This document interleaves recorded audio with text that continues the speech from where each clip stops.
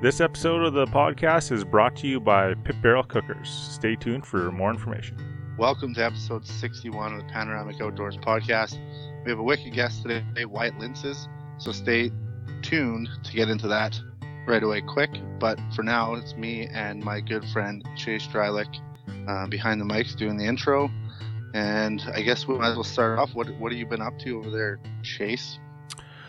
Well, really just licking my wounds mostly from elk camp there, chasing around elk in the woods for a few weeks in the Interlake bush. I'm not going to get too in-depth on that since we are going to have an episode on that coming up. But just trying to refocus now on some whitetail hunting, some archery whitetail hunting, and possibly some waterfowl hunting. So I'm kind of excited. This is the first week here I'm going to get to sit in the deer stand. And we got kind of one target buck in the area, but I got some doe tags and stuff to fill. So lots of does around and itching to get out there. How about you, man? Yeah, same thing, man. I'm licking my wounds from the elk camp, but at the same time, I've been doing a lot of reflecting on that camp. Just because you go onto like Facebook or Instagram and you see these guys with these nice elk and sorry, not just guys, but both men and women with a bunch of nice elk that they've harvested this year. And there's a touch of jealousy that kind of floats through my energy, I guess I would say. But at the same time, like, I think out of all the people that are out hunting, we're seeing like 0 to 1% of the elk being harvested, right? So not harvesting one this year isn't that big of a deal. For the flip side, I've learned a lot. Yeah, and I've been doing a little bit of deer hunting. I was out with my old man a few weeks ago. Sat on a Friday night. Had a good wind. Had actually a perfect sit. Had a buck within 20 yards, and I still think about him to today, thinking I should have maybe took a poke at him. He was a nice deer. He would have been, between, if I could give him a number from the field, I would have said between a 120, 130 class buck. So it would have been, kind of right where a great bow buck for me. And I just decided to wait. It's hard to pull the trigger when you only have one tag for the full year. So yeah, that's tough. Sounds like a great buck.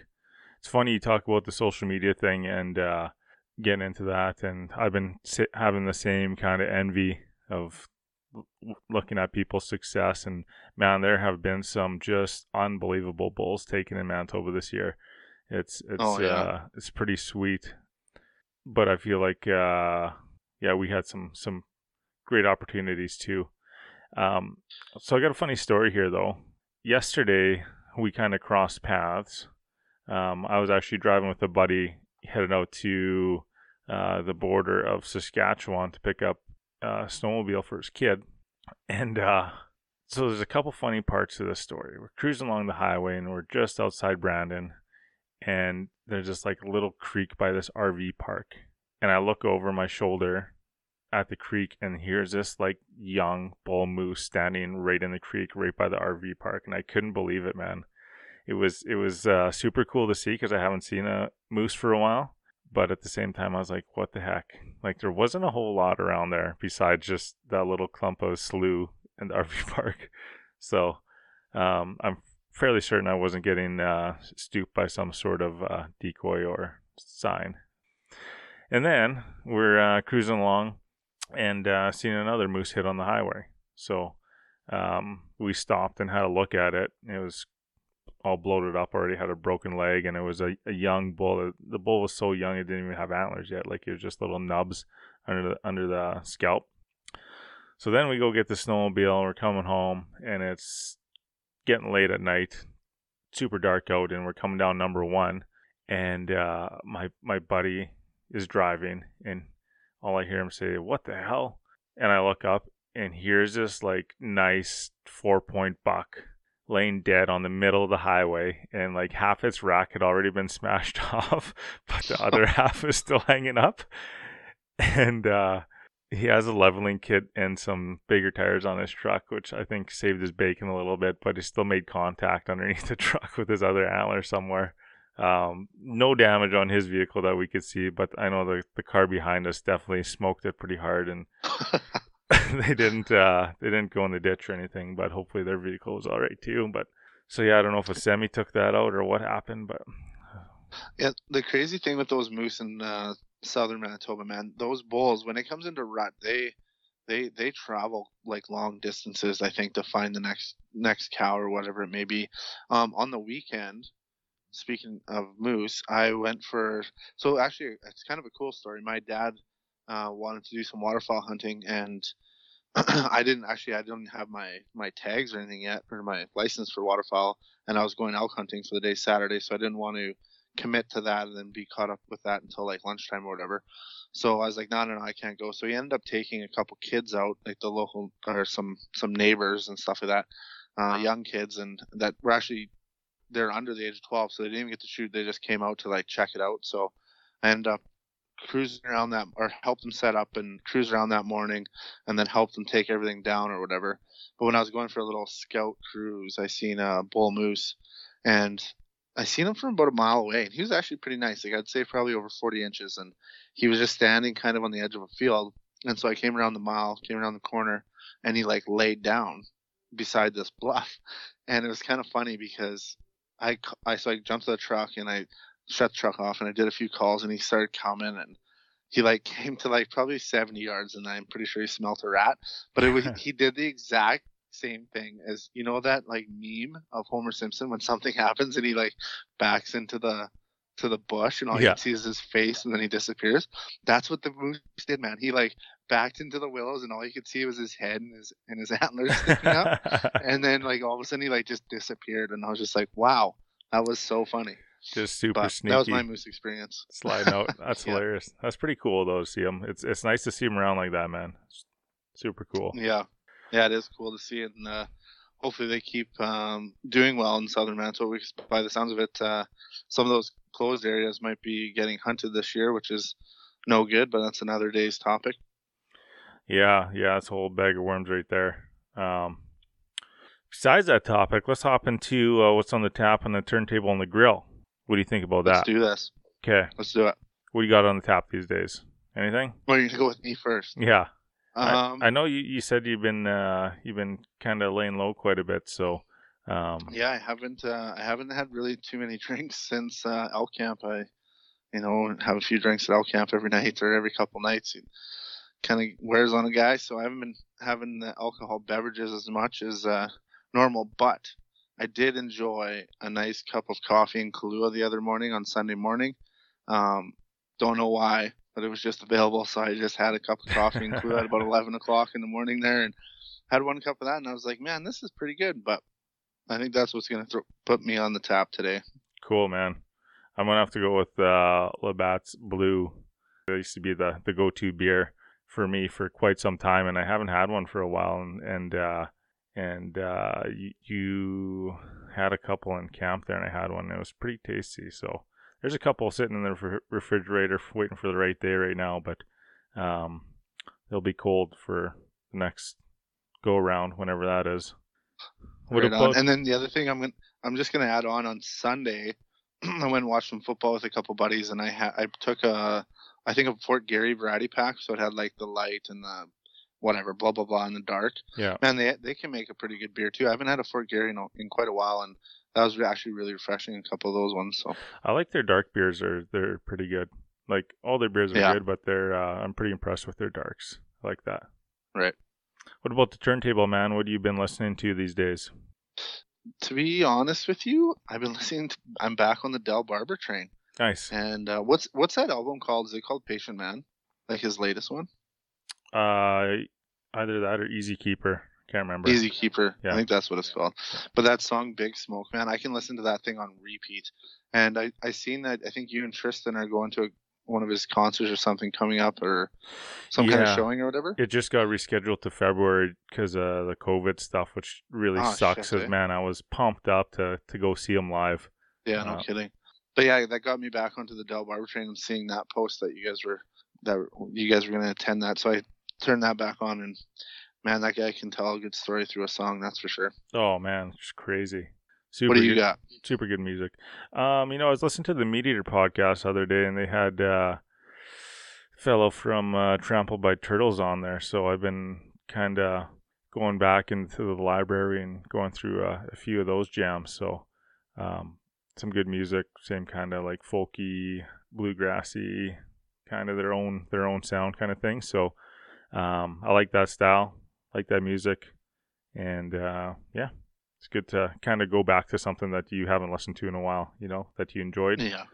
So that's kind of cool. Yeah, for sure. Brings back some memories. Yeah. And moving on to what's on the... Oh, what do you got? I was just going to transition. I was going to say, speaking of memories, what's on the grill? I posted about it this week on Instagram, but Tyler and I at elk camp, we cooked up some deer backstrap, sliced it up thin with some butter and onions and green peppers, and cooked it right on the wood stove right in the cabin, and had that on some toast. Man, is that stuff ever good. And not only that, it brings back so many good memories of my childhood. And I mean, we ate deer meat like 3 or 4 times a week, it seemed, for obvious reasons. I mean, my dad ran a small business in the town in Ipoh, so I mean, he probably struggled from time to time. So we were eating a lot of deer meat, and to have that again with butter and onions, man, it just, all the memories came back. It was just like a relaxing comfort food. Sharing that with a beer that night, it was freaking delicious, man. That's cool. And like, we didn't do a whole lot of cooking inside the cabin this year because the temperatures permitted were favorable for the outdoor kitchen, that's for sure. But you get that scent memory going too, and that just that extra sensory of whipping up a good meal over the stove and stuff inside the cabin certainly adds to the experience, right? So and the scent, sweet. Good point. The scent, like that, like what it smelled like we had pine burning in the wood stove, and then the smell of onions and deer steak cooking on top. Man, it was like if you could paint a picture of like a log cabin in the middle of the woods cooking some food, that's the smell that would go with that picture, basically. Oh, that's so cool, man. For me, what's on the grill, I've really been tapping into the pit barrel lately. In case people haven't been watching on Instagram, I managed to track down some charcoal, so I picked up a few bags to have in the bank, kind of thing. But I've been burning through it pretty quick because I've pretty much been using it every day. But okay, I'm gonna stop you there for a minute, Chase. Yeah. The charcoal pandemic of Manitoba right now. You picked up coconut shell charcoal? Yeah. Right? Yeah. What do you think of it? Like, what do you compare that? Would you compare it? Is it good? Like, I don't even know. I don't know, man. I can't say, like, I don't know. I don't know what to compare it to. Like, it didn't stand out in my mind. It's like a compressed version of coconut shell, so it's like it's compressed into a log, right? It's a burnable thing, I guess. And I really don't know if there was any benefit there. Let's do it this way. Did it burn as hot and as long as your traditional charcoal? And if it did, what was the price difference on like per pound? Do you know? I think it did, but I mean, I'm pretty sure Canadian Tire's blown it out. It was like, what was it? About $8 a bag for like a 10-pound bag, I think. So it was fairly cheap as far as charcoal goes. Well, a few bucks cheaper. Nothing crazy. The 2 bags that I picked up this week were both actually equally priced, $20 for 20 pounds, pretty much. And I picked up a bag of Kingsford and a bag of like lump charcoal. So been playing around with that. But my favorite thing that I did this week, and probably one of my most favorite things that I've done on the pit barrel so far, is I smoked a whole shoulder roast from that wild boar that I got, and the roast was really interesting. I've never seen one cut like this. It was like from like the top shoulder blade, and they didn't separate the shoulder, and there was some ribs in there too, kind of thing. On the other side, it was super weird. I have no idea what kind of cut it would be called. Would it be like close to like a rib roast kind of thing, or what? Not a rib roast. I guess if it was the top shoulder. Yeah, there was no like backstrap in there at all. Anyways, it was perfect because it was just like super fatty, and I cooked that thing on there for like 8 hours. And by the time I took it off, I obviously peel apart, and I whipped up some of those flatbreads that Josh McFadden had done with us a few times, and I also did some smoked pickled onions that were smoked on the pit barrel, And what else did I do? Smoke some jalapenos on there. Put a couple slices of peaches on that flatbread, and had some smoked garlic aioli that I whipped up. And man, it was something else. Just a banner meal. And I don't know, pretty tough to beat. Pretty tough to beat. Everyone was pretty happy with it. So your wife and kids are super lucky, man. I'm just waiting to get adopted by you guys so I could eat like a king here for a little while. But the Pit Barrel Barbecue, man, they're a huge supporter of Panoramic Outdoors. And I just want to give them a quick shout out. They're the original vertical smoker barrel. They come from Louisville. If you're in the United States and you want to pick up one, it's free shipping, and you'll get it I believe the next day or in 2 days, and they guarantee you that. If you're in Canada, there's a map of a wide variety of distributors in Canada. But when you buy a Pit Barrel Barbecue, there's a whole bunch of stuff that comes with it that you might not know. But you get the stainless steel hooks, you get steel hanging rods, you get a charcoal basket so that it's very easy to fill the barrel full of charcoal and then clean it out with this basket. You get your standard grill, and you get a wood hook remover so you're not burning your hands removing the hooks. And then you get a 3-point stand where the whole barrel sits on, so it's up off the ground. It's not burning a hole in your deck or whatever it may be. Although I'm going to point out that you don't want to be putting this on a wooden deck anyways. You'll want to put it on a piece of cement.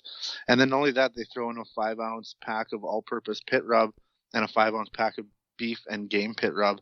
And that's just on a purchase of one barrel. So you can get like the full-size barrel or the Pit Barrel Junior, and all this stuff gets thrown in.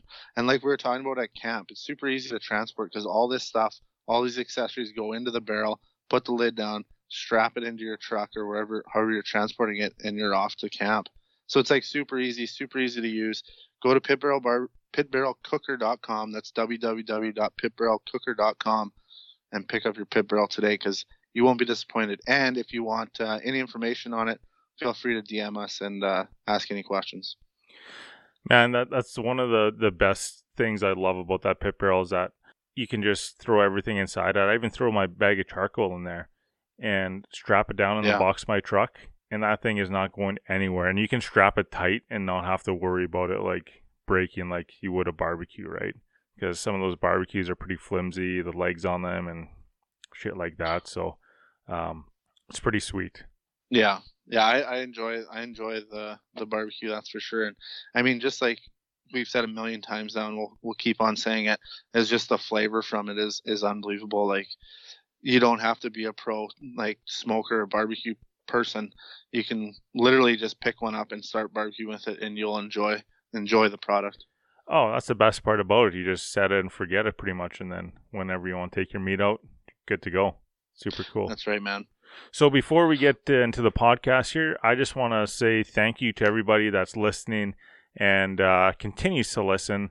You guys are obviously the backbone of this company, and you fine folks are the ones that keep us going here. So thank you very much. If you want to support us in any way, go rate this podcast on whatever platform you're listening to, or check out our gear on our store at panoramicoutdoors.com. We got lots of fresh new gear in there. Hats, buffs, sweaters, t-shirts, toques for your fall hunting. We got blaze orange, we got camo, we got streetwear, we got everything you need. So check all that stuff out.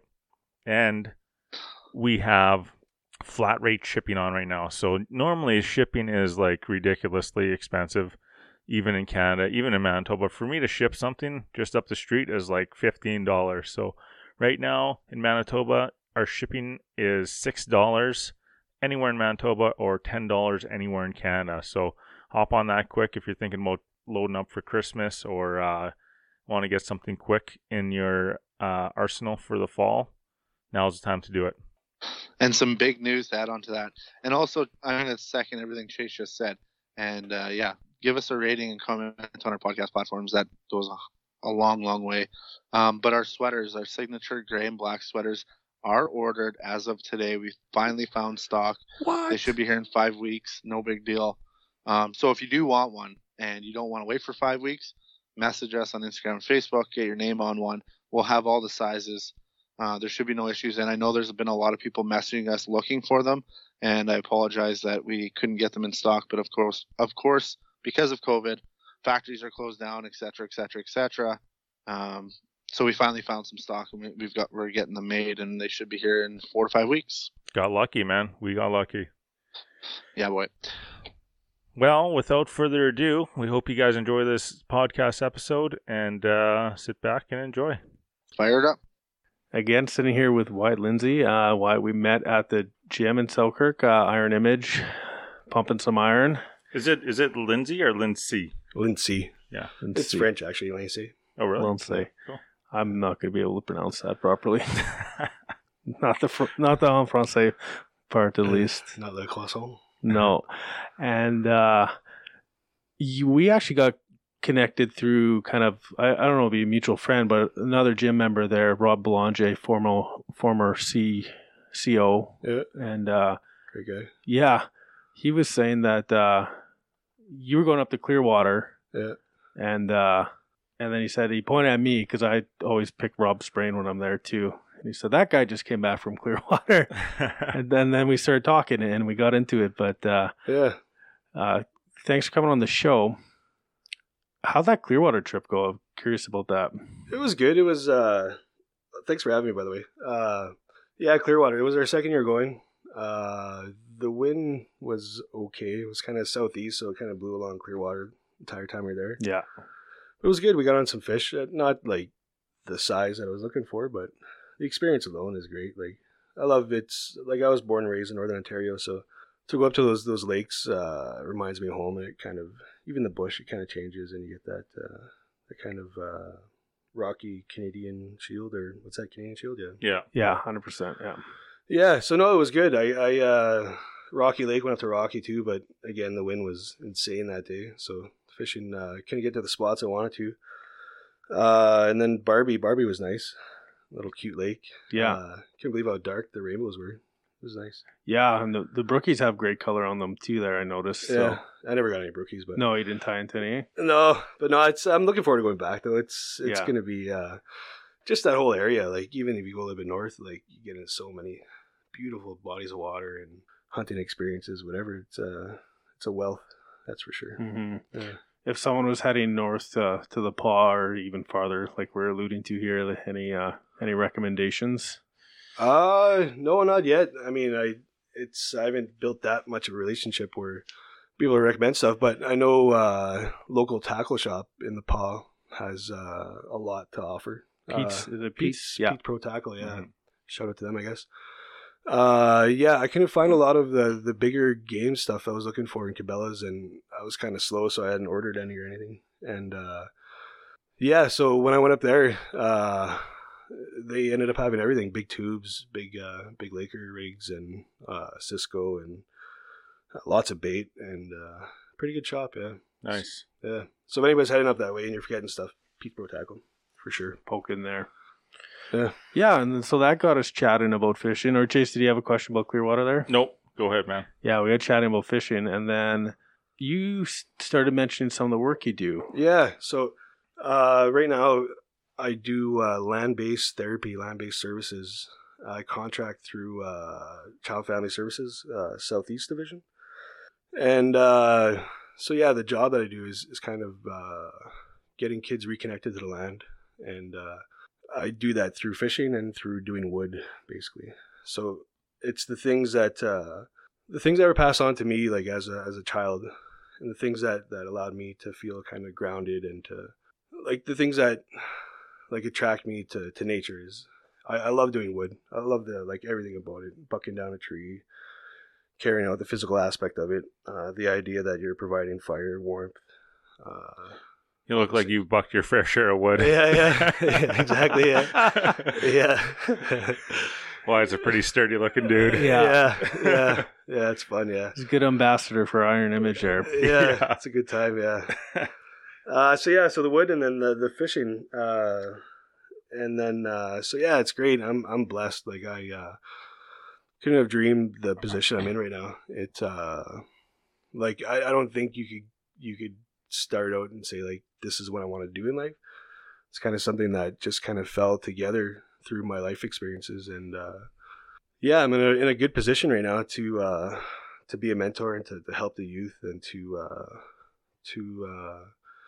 especially the southeast communities, because they're all basically attached to Lake Winnipeg, and like ancestrally, like when I take them fishing on the Red River, I'll explain to them, like, 200 years ago, 150 years ago, imagine what it looked like here, like all the different trading areas, all the different people, all the the people traveling on the river, all the the bigger ships and the canoes and settlements and everything, and explain like this is your waterway, this is like you draw strength from this, like, and for them to be able to connect with that, I think it's huge, like, and you get these kids that spend a lot of time in the city, and to take them out on the water, and then for a kid to lean over and express like how the sun shining off the water makes him feel good. It's like, that's cool, like that he's able to recognize that and see that. Yeah. That's going to be very empowering. Yeah, or to be like to stop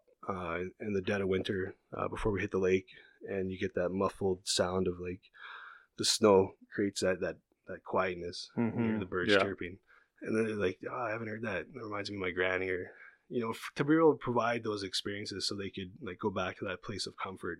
Yeah, it's very therapeutic, and so that's my job in a nutshell. Right that's cool. That's interesting. You talk about those how those experiences bring up the memories too, because like I know I try to pay more attention now when I'm out in the wild of just my memories and what kind of sounds, smells, and visualization and stuff like that, just like that key in a memory, and certainly making connections to like just sensory stuff on the water, or like in the winter you get that dead of sound, or like it's so much to appreciate seasonally. Like, one thing that's really sticks out in my mind is like when you get one of those like really minus 30, minus 40 days that are dead calm, man, and there's nothing like that, and it's just like I feel like sound can travel forever on those days through the woods.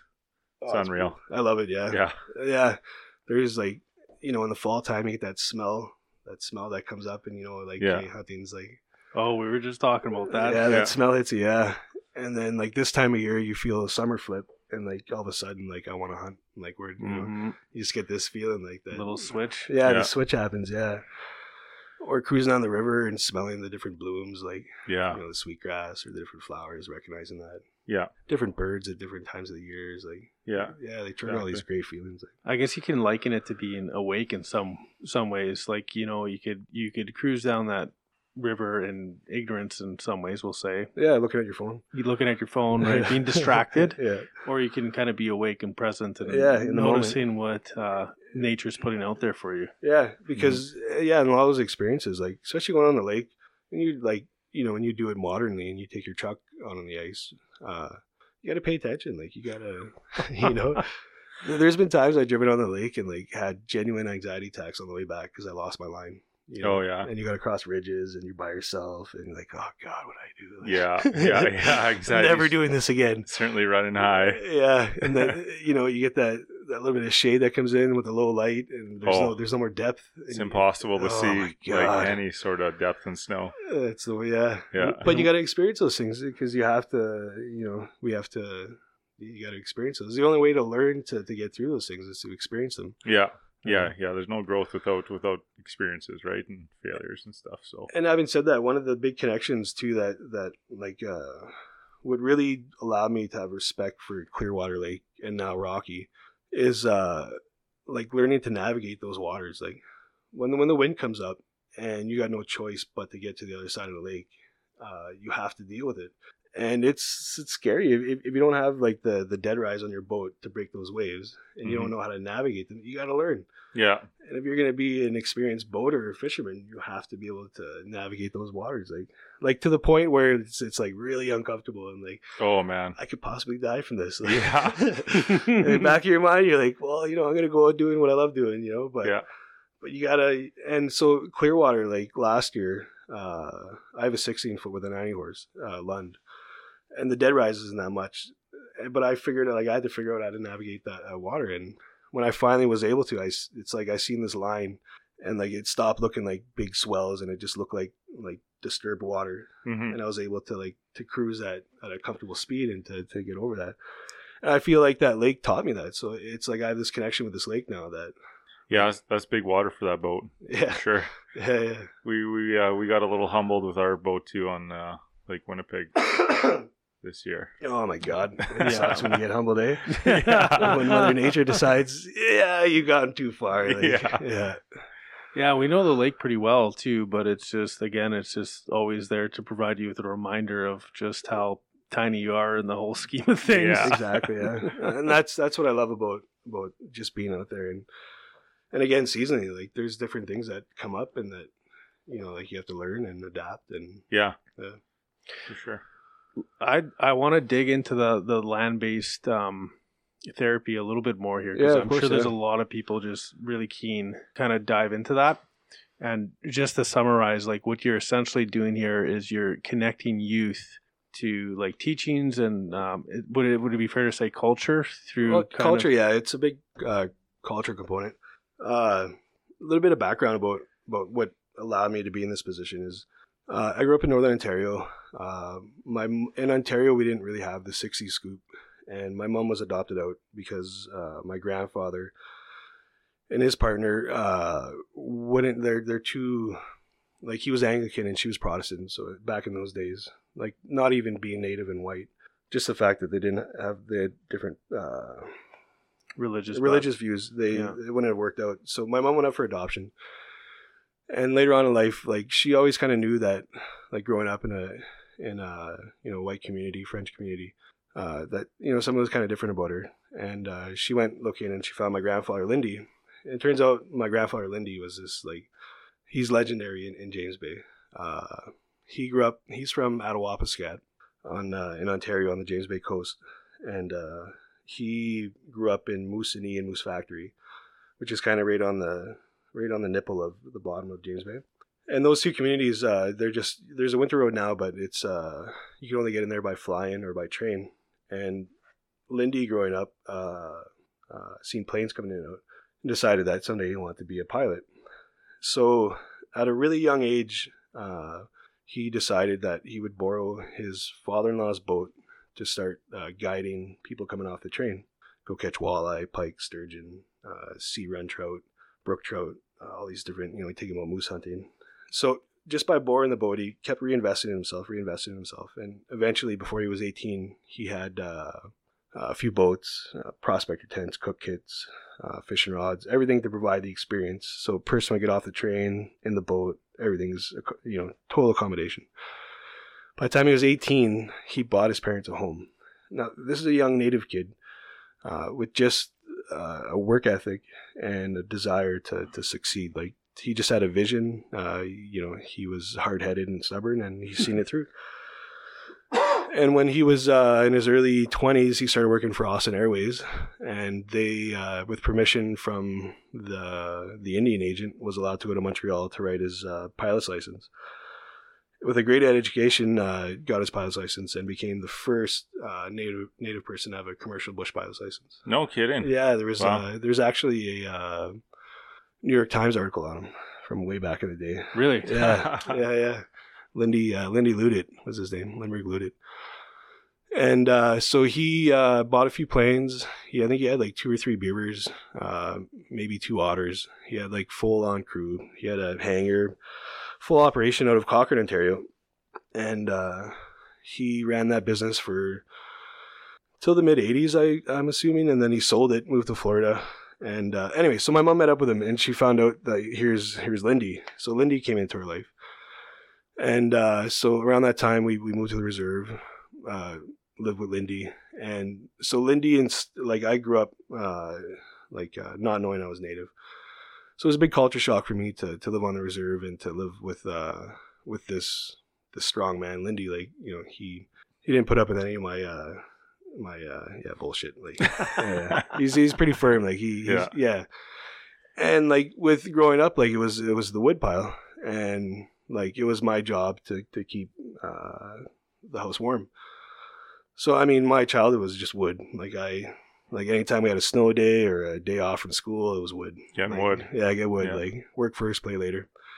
And like I always I had we butted heads a lot, but I have a different relationship. Like he's passed on, he died of cancer 10 years ago, but like I have a different relationship now. Like I really respect what he passed on to me, that work first, play later, that work ethic, that if you don't do it, no one's going to do it for you. Like, just reflect on his life and how he succeeded.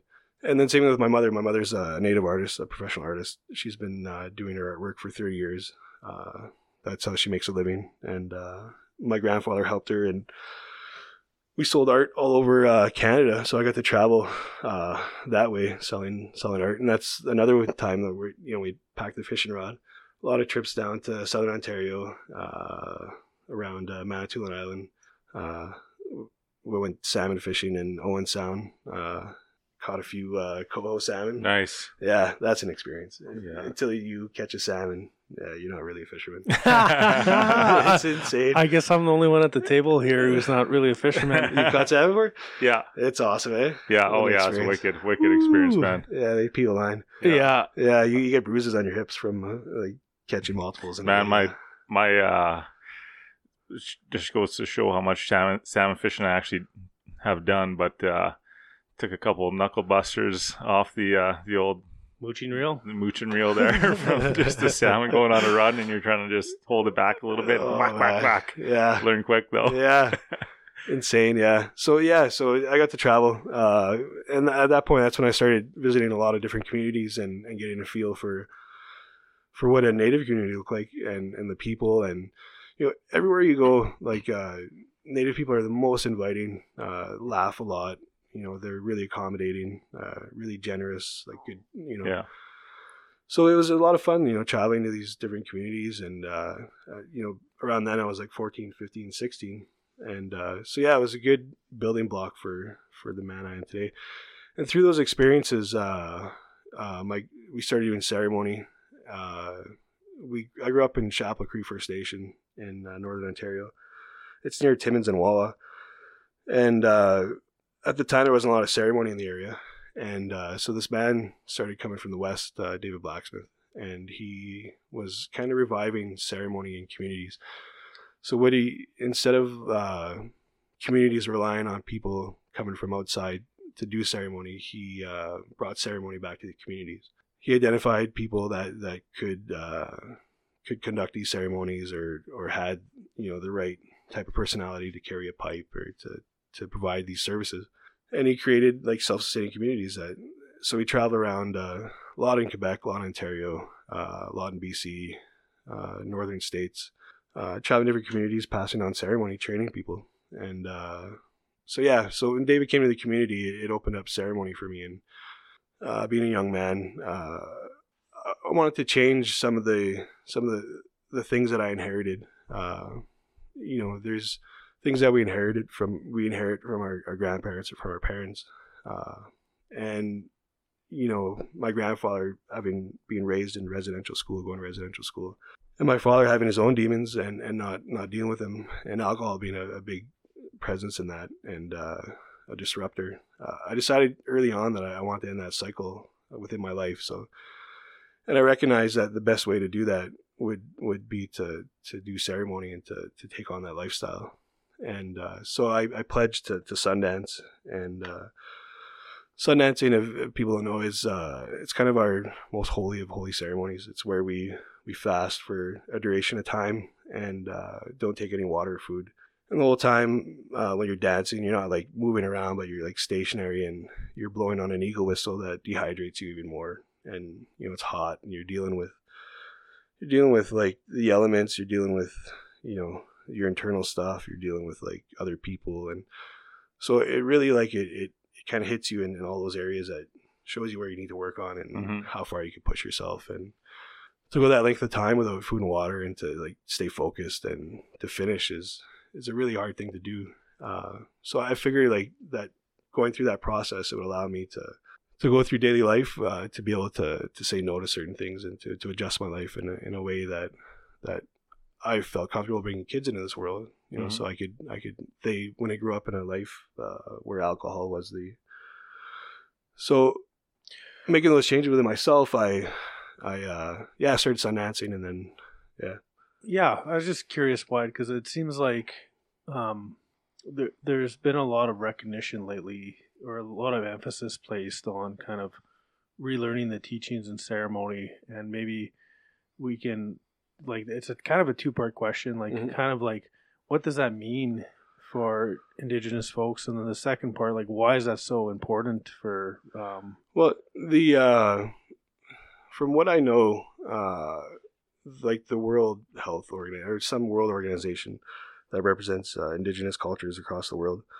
they recognize the two things that happen when a culture becomes extinct: the loss of language and the loss of connection to the land. Especially with the language, because your language connects you to the land. There's a word for tamarack. I'm going to butcher it, but it's like Wakanagan. And that means to bend. So when you look at a tamarack tree, to us it's a tamarack, but to other people, the word that represented doesn't represent. It's lost in translation. There's certain, so with that word means more than just a tree. Just a tree, exactly. People. Exactly, it represents so much more, and that goes for everything. For like rain, snow, land, like all these different things. Like, so when you lose your language, you're losing a huge part of your connection to the land. And then again, after that, then you move them off the land. And they move to the city, they lose that connection. It's really, it's just so important, because in the time span of culture and society, it hasn't been that long since we were removed from the land and removed from our way of life, and it's just it's evident that people are really affected by it because of all the social and it's heartbreaking that so after I figured out ceremony, I went to school, and I'll get back to that question again. I started working in a provincial jail for youth, and in Ontario we have open and closed, so this was open custody, so it was all the kids with lesser charges and less time. I started doing reintegration work, and we had no one to do ceremony, so I came out west and I asked, how do I address this? And through ceremony I found out that I was able to do sweat lodge ceremonies. So I started doing sweats for the youth that I work with, and it wasn't enough. Like, I needed to learn more, and my brother is just finishing up his doctorate in political theory, and I told my brother, we had a conversation like 15 years ago. I said, I'm going to do this aspect of it. I'm going to focus myself as if I was going to school, like you're going to school. So I dove right into the cultural aspect of it, and that's when we started traveling across Canada. And I lived and breathed ceremony for 10 years. Like, I didn't even fish. Like, I when I could, but it wasn't my any other point. Like, before that and now, my main objective is, okay, how am I going to fish out of this? Like, is there an opportunity to fish? Like, is there a boat? Is there a lake? But all good questions. But for 10 years, everything was on hold, and it was just ceremony. That was it. And so I moved to Manitoba in 2009, and started working at Stony Mountain. And I was a cultural advisor, spiritual advisor. I did sweats and ceremony with the guys in the jail.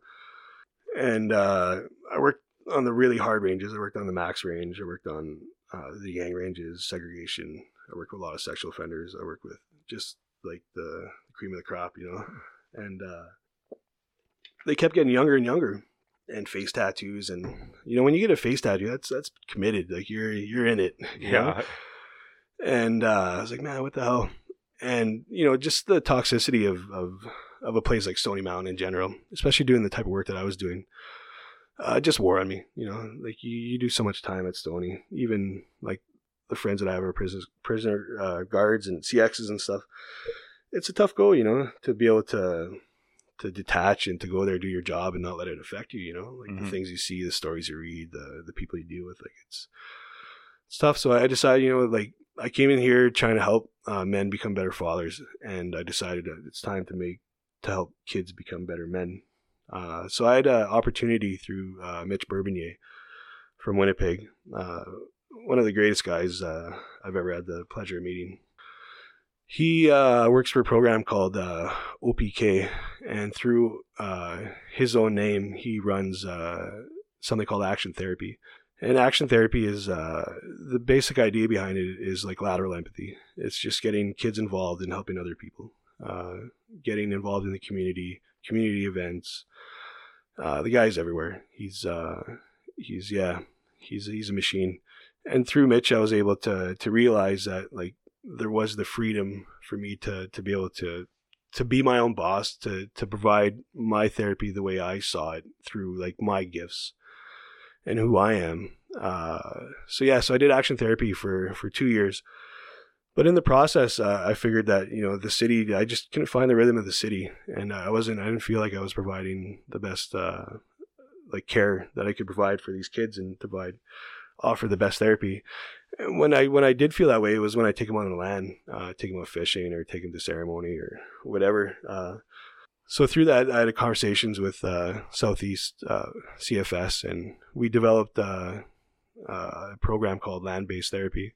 And land-based therapy, it's modeled after action therapy in the sense that we're bringing in role models, we're bringing in men and women that have taken upon themselves to make those changes in their lives, just to be that person, to end those cycles, like those cycles that I talked about that I want to deal with and that I deal with, and but to do that with the idea that we're reintroducing that relationship to the land. And my passion is fishing, and the other passion is, like I said, like doing wood, and so that's what I offer the kids, and that's the way. But any individual that comes in, like whatever, like if it's I heard that you guys had a guy that elk hunted for 20 years and he's still bagging away. Yeah, that's passion. Yeah, like that's that's amazing to still want to go after 20 years and be like, this is my year. It's that I have that. I recognize that. I understand that, like that man doing that. And, if we're able to pass that on to the youth, to get them focused that, like you have this relationship with the land, it doesn't have to be, it doesn't have to, you don't have to gangbang. You don't have to. Yeah. Go fishing, man. Let's go. Yeah. Yeah. Anyways, a little off track, but. Well, a lot of times too, like people don't grow up in those environments, and like you said, that gets lost, right? And if you don't have somebody to introduce you to that and show you the ways or the how to do stuff or where to do it, all these kids, like they have like their granny and their grandfather. It's such a huge thing in our culture, like that to that reference, like my granny or my papa and my gokum. They it's part of like how we like as like raise like our kids. It's a huge family. Like every race or every ethnicity has like they have that family base, and that's our strength, is our family. And the residential school created a rift in that, and we learn unhealthy ways to express our emotion, to express love, to express like these things because of what a lot of our parents went through and grandparents went through. And so it left kind of like a hole there, like a gap. And I always felt that ceremony was the answer for that, and ceremony is the answer for that in a sense. But there's other aspects of it too that we don't focus enough energy onto, and that's like the land-based aspect is getting back on the land. If you can, learn your language, because that's huge. The other aspect of it is nutrition. And what we put into our bodies, it affects us so much, like just from me dieting down or like bulking up or whatever, like the effects that sugar had on you is insane. Oh yeah, it's crazy. And all these processed foods and just taking in this energy, it so part of like what I like to do is like I really push hard to manage my nutrition and to be that person, because it's hard. We all just want to be comfortable. It's hard to go to the gym every day.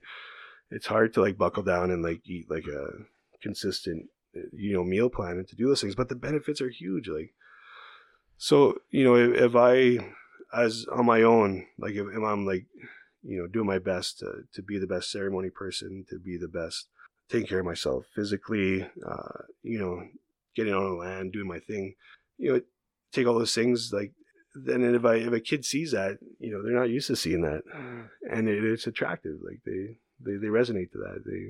There's an ownership there. Yeah. You're in command of your own life and your destiny in some ways. Yeah. So, accountability, hard work, those things, like things that my grandfather passed on to me, things that my mom passed on to me, like, and, I want to pass these on to the kids because they grow up in a system that eventually they realize that someone's paid to love them, and it hurts, like, and when they realize that, it's rough, like it's tough, like working with some of these kids, it's like their stories, it just breaks your heart, like it's, you gotta disconnect a little bit, and you can't, So having worked in the provincial system and the federal system, and now CFS, it's allowed me to build up that skin that Right. So, I mean, most of our listeners on here are from Manitoba, but can you just explain what CFS? Yeah, CFS. So, I'm not 100% sure what like the policies or like the statutes or provincially what it is, but every province has a child and family services, and that child and family services, to my understanding, is there to, when society deems that the child is in an unfit home, then they'll be put into a home where they can be cared and provided with services that we should be provided. The thing about the West, the Prairie region, is we have a high Native population, and it's sad to say that Manitoba, there's 10,000 youth that are in the CFS system. And of that 10,000, I would venture to say that at least 90% of them are Native American, Indigenous. So the Child Family Services, it's kind of like, for years, it was all about apprehension, all about taking a kid from the home, put him in a happy home, let's fix the kid. But now, instead of doing that, we're looking at preventions. So CFS now has more of a mandate of like being preventative, helping the family. Let's keep the kids with the family as long as we can, do what they can, like, for the family before it falls apart. Whereas, and this is kind of harsh to say, but I'm just gonna say the truth. It's kind of like a money grab. Like in Manitoba, like for me, when I look at what provides money for Manitoba, we got the prison systems, we got the CFS system, we got agriculture.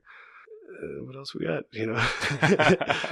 But no, it provides a lot of like economy to Manitoba and the prairies, like this native problem all across the board. It's we fund the hospitals. We fund like all the social stuff. Like, right. So you're talking about like provincial and federal dollars going into these systems and creating programs or research or creating jobs. Yeah, create jobs. Yeah. It does. It creates jobs. It's a sad reality, but natives are good business. Yeah, sick people. It just like pharmaceuticals, all these different things. Like it adds up. Like the sicker you are and the more help you need, the more money people make. Like yeah. So you're saying there's a bit of a cycle here, and it's huge. Like yeah. The work that I do is that if I get one kid out of the system, and then I'm saving the system millions of dollars. Because when you really think about it, like really honestly. So if this young man or young woman decides to break those cycles, to do, to get an education, to do whatever they need to live a healthy life, to make healthy choices, and then their 2 to 3 children don't end up within the system, well, then those 2 to 3 kids aren't being offered like 18 years worth of programs, like 18 years worth of interventions, 18 years worth of preventions. Like that's huge. Like that's a lot of tax dollars. Like not to mention the quality of life for those kids. Exactly. Yeah, exactly. Yeah. So that's like, I take my job like really seriously in that sense that like,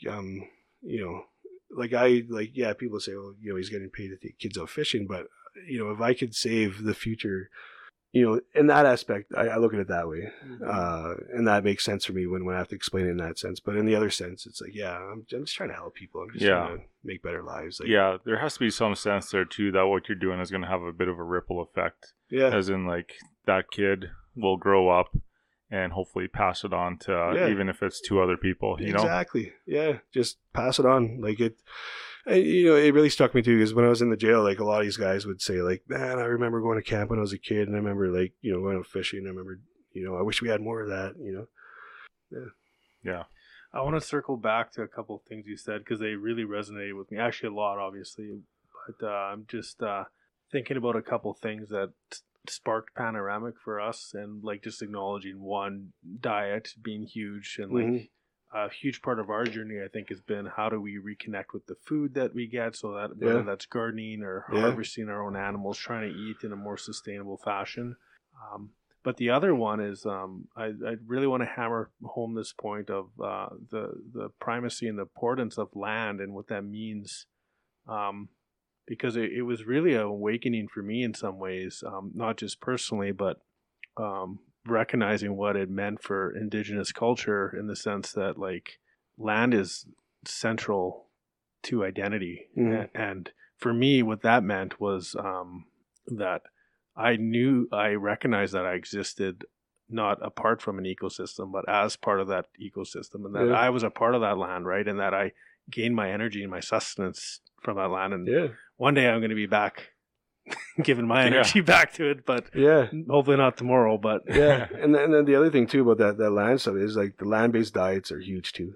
You know, for us to get back to eating, you know, geese, walleye, moose, deer, you know, sturgeon, these seasonal animals that we would eat, you know, the seasonal approach. That's another thing too. Like I gear my therapy towards like what's seasonal right now, and you know, a lot of it is like a modern approach too. Like let's go target walleye or, you know, big catfish, or just for the experience. And through the experience, you explain that, you know, everything that goes along with fishing, like respecting the fish, you know, how to handle it, safe handling, you know, how long to keep it out of the water, like, you know, taking out your barbs for this reason, and then for the other reason is, you know, if you get every fisherman has had a hook through their hand. Oh, yeah. If you got a barb on there, you know. Yeah. So part of the reason, like being Indigenous and being like full status, I could leave my barbs in. I take them out like because of the respect I have for fish, and also because like it hurts like hell. Like, but yeah. So anyway, so I'm passing on these things to the kids while we do it, but at the same time, like it's important to know that. Like in the end, like even though we're targeting walleye, then they know when walleye are easier to catch. You know, they know when they're in the river, they know when they're in the South Basin.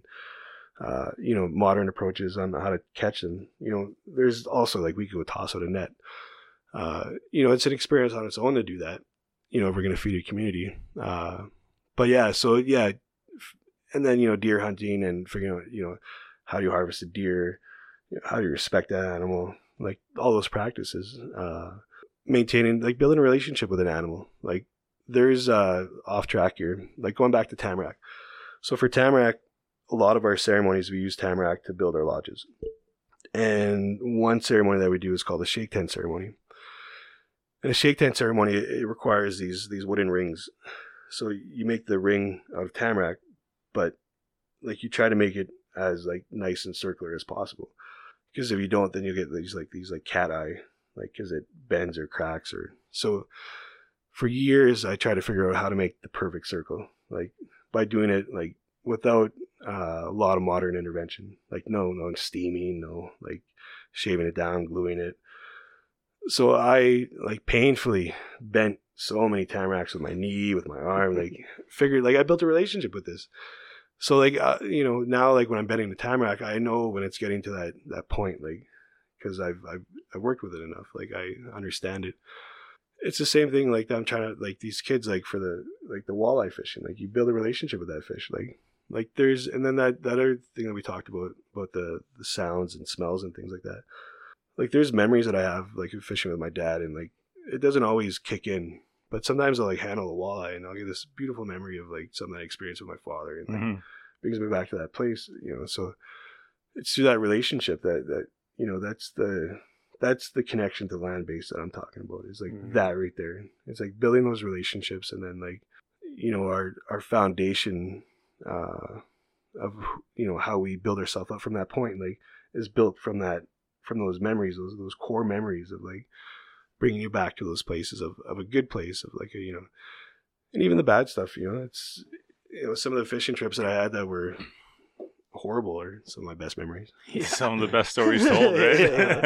Yeah. It sounds like there's some technical skills teaching going on, but there's also like almost this kind of like flow to it too. There's a flow, the natural aspect of it. Yeah. You're recognizing kind of your existence and the coexistence that's occurring there. It's pretty pretty deep. So what's that typical day like on a boat with you? Like, what do you like? Are you're punching into office here and having your morning coffee, or what's the story here? Well, it's kind of, I don't want to, people are like, it's kind of slack really.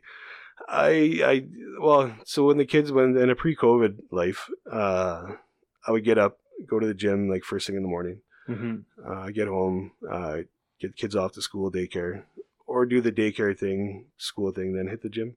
And then after that, a lot of these, depending on what it was, like if we were leaving to go on the lake, then we leave a lot earlier. But yeah, typically it's pretty easy going. Like I live like a pretty envious life, I guess. Just get up, start the day.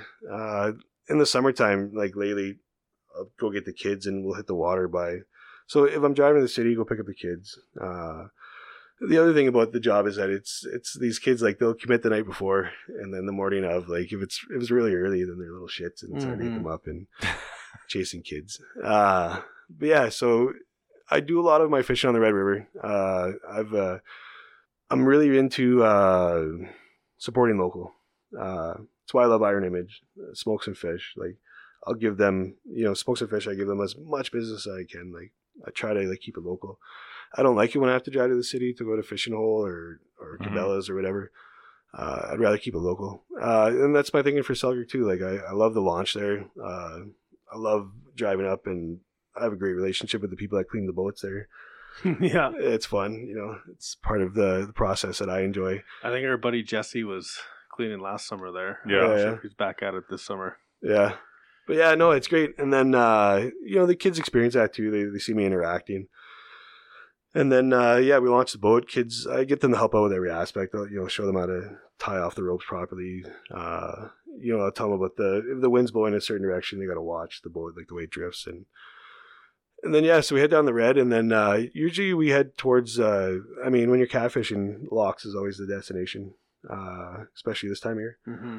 So as we drive up towards Lockport, I just kind of talk to them a little bit about the history, or like, I think the biggest part of the therapy too is just being out on the water. It's the act of fishing is like a bonus. Like it's just the experience of the wind, the sights, the sun, like whatever type of day it is. I love the ride from Selkirk Park to Locks. It's like as soon as I hit the water, it's like everything is gone. Stress is gone. Those feelings are gone. It's fishing time. Like it's just like you go back to that place and so it's awesome. And then we get up to Locks, and it's, especially when the locks are open, it's an experience for these kids to be there and to see all that water and to the strength of it. And it's powerful up there, man. It's powerful. Yeah. It's intimidating when you first experience it. And then when you hook in your first catfish, like it's, I tell the kids, like, hang on, man, like you don't know, like he doesn't know he's hooked yet. Exactly. Yeah. And it's great seeing these kids, like these kids, trying to be macho, trying to be tough. And, are you getting tired, buddy? Like, you want to tap out? Like, give Uncle Wyatt the rod? Like, yeah. And a lot of humor. Like I'm really tame right now. Normally I swear a lot. And, a lot of humor. A lot of, it's a good time. Keep everybody smiling. Yeah, exactly. Yeah. And then, like, I don't even fish. I just let them experience it. I cater to them completely.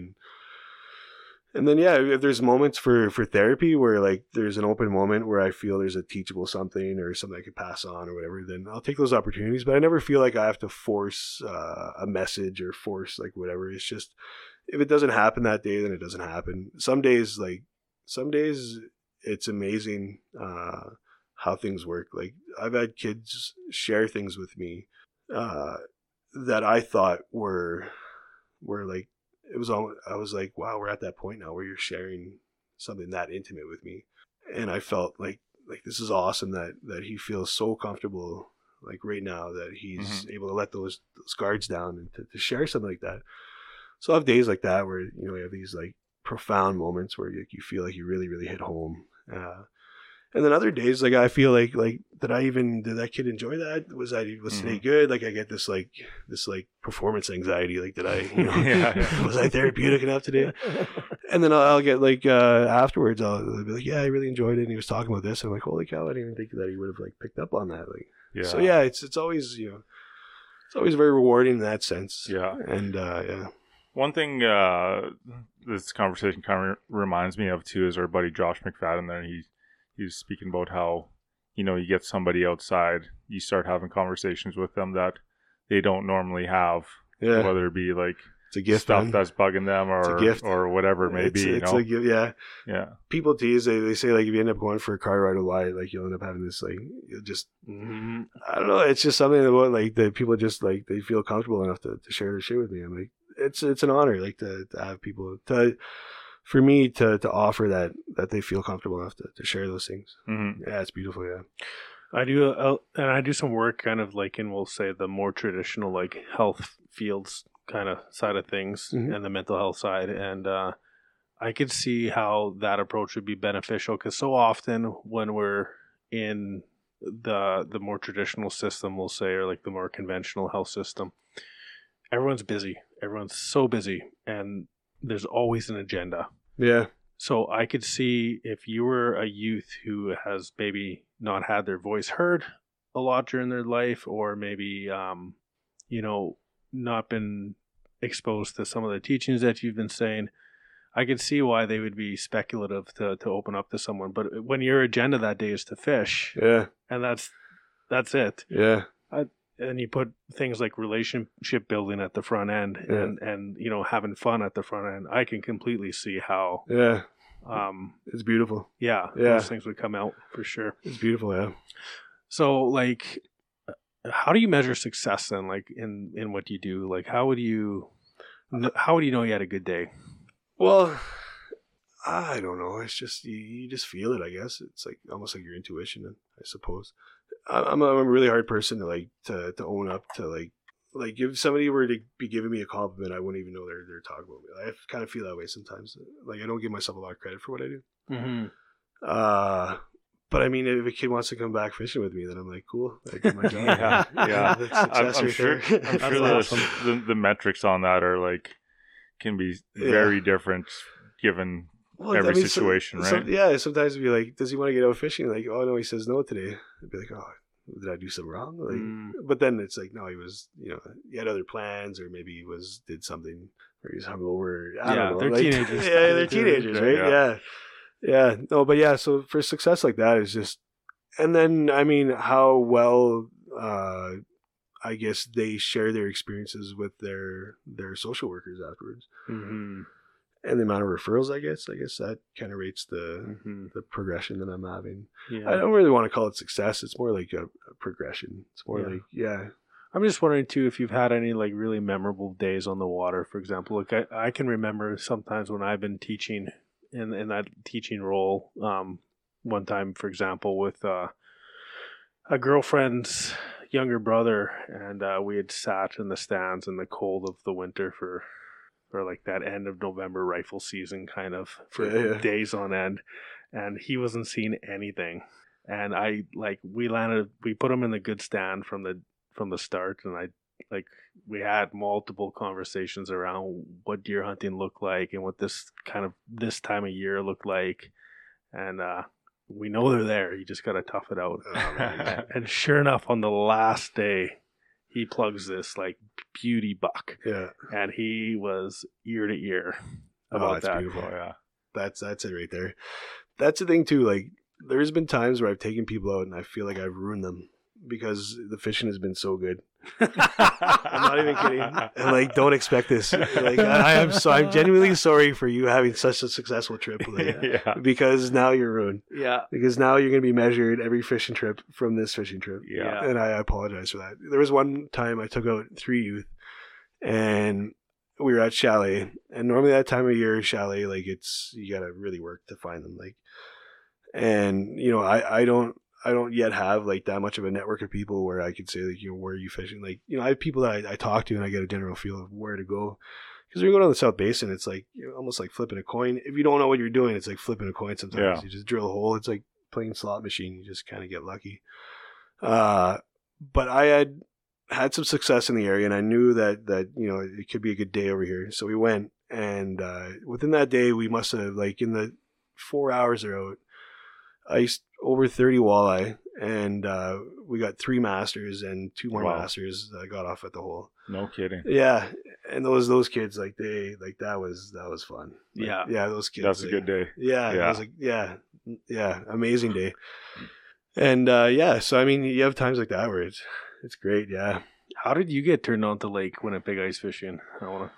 Well, so yeah, when I talked about my pastor, I took that kind of hiatus from fishing for a while, and one day I decided, you know what, screw it, I'm gonna go try like this muddy water. And growing up in Ontario, we had a few river systems that flowed north into James Bay, that were like the Fraser River and Abitibi River and Moose River, and I never enjoyed fishing them because like the when you catch a walleye, they're really pale. They got that, they're kind of, and a lot of it is attributed to like bank fishing, and like I like targeting fish. I like moving around. I like getting on fish, and I like attacking. That's the way I fish, is I attack.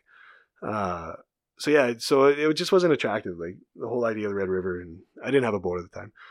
But anyway, so December, like screw it, I'm gonna go fishing. It was late December, and even then in Ontario, we didn't fish in Ontario. Like it's weird. The first ice is always brook trout, rainbow trout.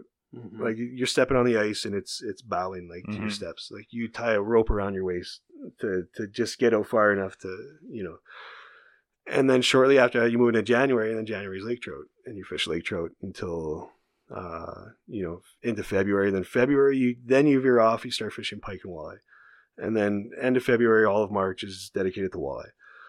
So for me to like think of walleye fishing in December, I was like, this is crazy. Like we don't fish walleye in December. Like it's way too soon. Like so. Anyways, first walleye that I catch is like a 29.5. No kidding. Haven't fished in all this time, and I'm welcomed by this monstrosity. And like growing up in Northern Ontario, if you catch like a 6-7 pound walleye, like you did it. Like you're in that club. Like. There's a lot of little lakes, a lot of grinding, a lot of like nice quality fish, but Lake Winnipeg is a monster factory. Yeah, and like this thing was like a mutation. Like I didn't know. I just remember seeing the head come out, and like, I'll never forget the image of that. I haven't caught a fish that big like since then. I've caught like a lot of masters and stuff. But yeah, so that was amazing, and yeah, so like right away I'm like, this is like the king. I caught the boss. Yeah. Like. I'm back. Yeah. So after that, it was like that was it. I was, I invested what I could, bought a little tent. Just recently I got Strike Master lithium. What a beauty. Nice. Yeah. Yeah. There's been times where like minus 30, just to test it out. Like I knew where I was going to be fishing. Full battery, extension up at Hecla, drilled my hole, set up my tent, left the thing outside, and whenever I go drill another hole. That thing lasted like all day out in like, around the minus 30, minus 25 mark. No kidding. And drilled over like 30 holes. Wow. Yeah. So you put that baby to the test. Yeah, I did, yeah. So if anybody out there is thinking Strike Master, that's the way to go. Vouch for that. Yeah, vouch for sure. That's yeah. helpful. And then, so I didn't know anything about flashers, electronic either. Like back in the day, it was always just like pop a hole and hope for the best. And when I started getting into flashers, that's You can be really aggressive on the ice if you want to be. So with the flasher and with the electronics, just beautiful. That's a game changer, man. It is, yeah.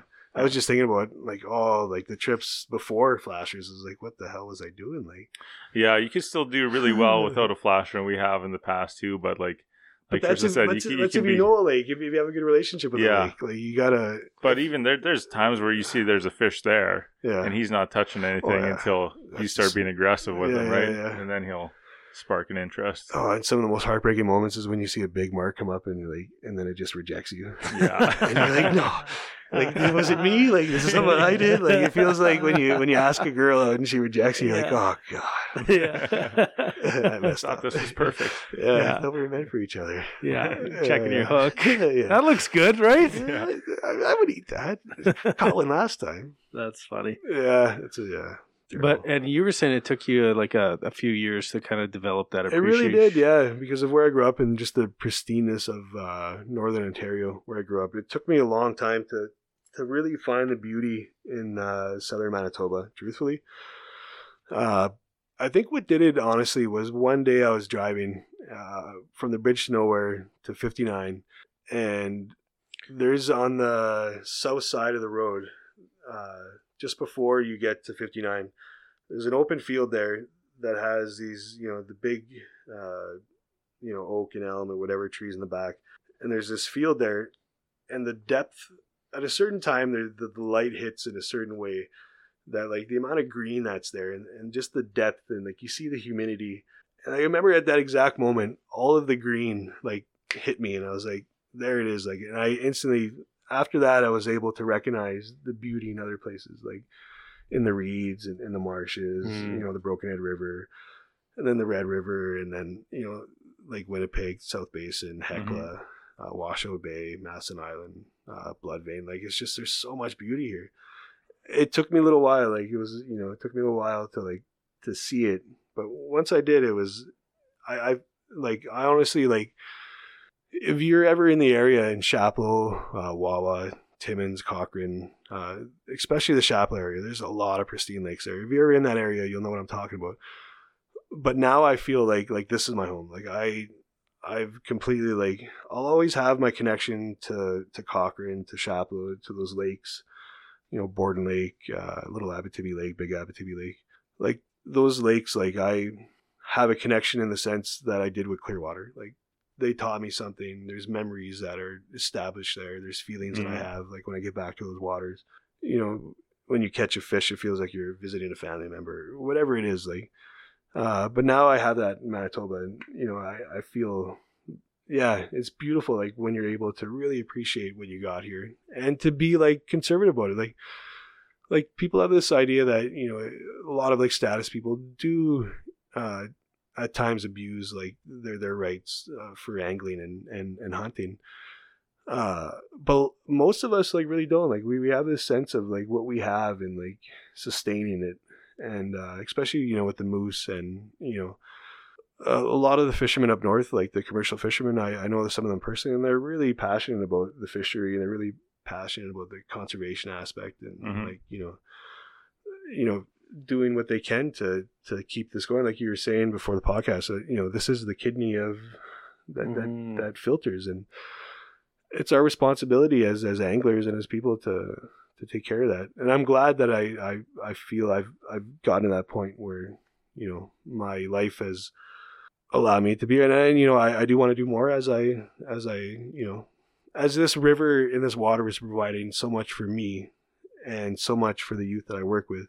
Eventually I want to give some more back to it. Like I want to belong to whatever it is that I could best say yes to and provide that energy to, because there's sometimes that you say yes to certain things that saying yeah to them, you're not going to be investing your energy, right? You're kind of like, in the end you're like, maybe I just would have said no when I dragged out so long. But I'd like to find something that is right for me, and that I could passionately provide my energy and maybe even get the youth involved in some of these projects. I know Rob Belanger, what we initially started speaking about was Clean Up the Red. He had this program where they go in the Lockport and just clean up all the garbage. Like, he wasn't able to do it last year, I don't believe, or it happened late. But things like that, I like to be, to get a part of those things, and like that would be like the base of like what we could do is picking up garbage and making sure we're keeping it clean. Yeah. But then there's other things that I don't even know that are happening that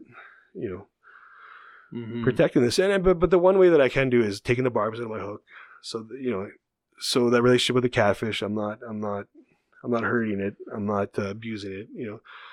Certain things like that. Like that, I feel that the little things that we could all do, it makes up so much more of a difference. And just that, taking the barbs out, is such a big thing. Like, we've talked before too, like it's interesting how it turns into kind of this self-reinforcing cycle. Like the more time you spend outside and in those environments, the more you see, the more you develop an appreciation. Like now when I go into the marsh, I'm noticing things that I've never noticed before.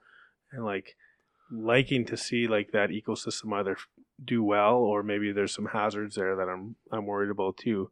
So like it really turns you into a conservationist in a lot of ways, or like a environmentalist. I don't know what the term would be, but you're just a better person. Right? Yeah. It just turns you into a better person.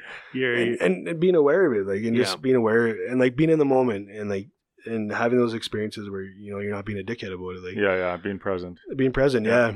And another show that really turned me on to that was Meat Eater, like Steve Rinella. Like that guy. He does a great job. Who's that? Oh, Yeah. yeah, no kidding. But no, he's like, yeah, my wife says, you're doing that Steve Rinella stare. Like, but yeah, no, like I after listening to him, like especially for hunting, like I passed up on a bunch of deer because of just to watch them. Yeah. Yeah. It's oh man, interesting conversation right now. I just feel like we're kind of walking through, and I'm just referencing like these times of my life now that, like, when I was younger, man, hunting and fishing, it was really more focused on what are we going to catch, Yeah. what are we going to shoot, Yeah. and that's pretty much it. Yeah. Yeah. And now you have this like broadened scope, as you say, like being present, kind of appreciating everything more than what you have in the past. And like last fall, I mean, we grew up meat hunters too. Like, man, every opportunity we had to pull the trigger and put some meat in the freezer, Yeah. like legally, Yeah. obviously, we were going to do it. So I think last year, the year before, not last year, I think year before. Last year you put a lot of meat in the freezer. I know, but you're speaking about just watching some animals, and Yeah.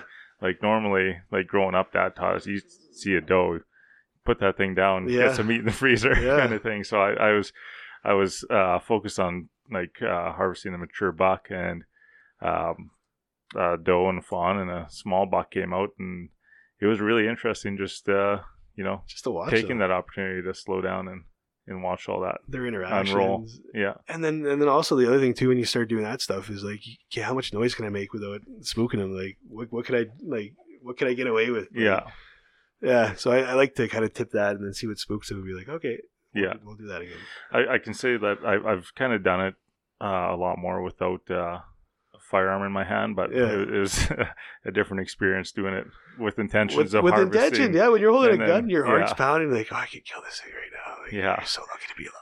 Yeah. You put your scope up, you're like, should I shoot it, baby? I don't know. Yeah, Normally yeah. when you put your scope up, it's too late at that point. Yeah. Oh man, but no, yeah. So lately it's been like this area, like what I'm familiar with. So a lot of Red River, South Basin, Hecla. Like I don't want to give away some of my spots, but I've managed to find some.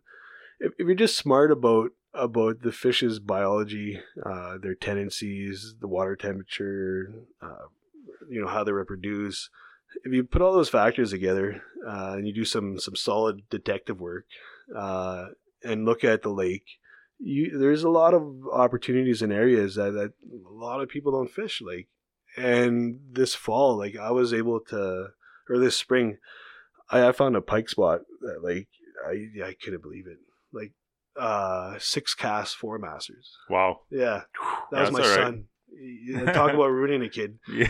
I ruined my son because every time we go out now, he's like, "Dad, is it going to be like when we went pike fishing?" Like, no, God, why did I do that? But yeah, like you got to take him out and just catch nothing for like a few days. Like, but that's we went up to Clearwater and he fished with me every day and he never caught a fish. And I was like, this is like kidding. life teaching you patience, my Yeah. boy. Like, Yeah. don't get discouraged, don't get turned off. I said, like I've had, I'm 37, so out of those like 37 years, I've been fishing at least 33. Like my dad used to take me out when I was still like, he put me in the ice hut and. yeah.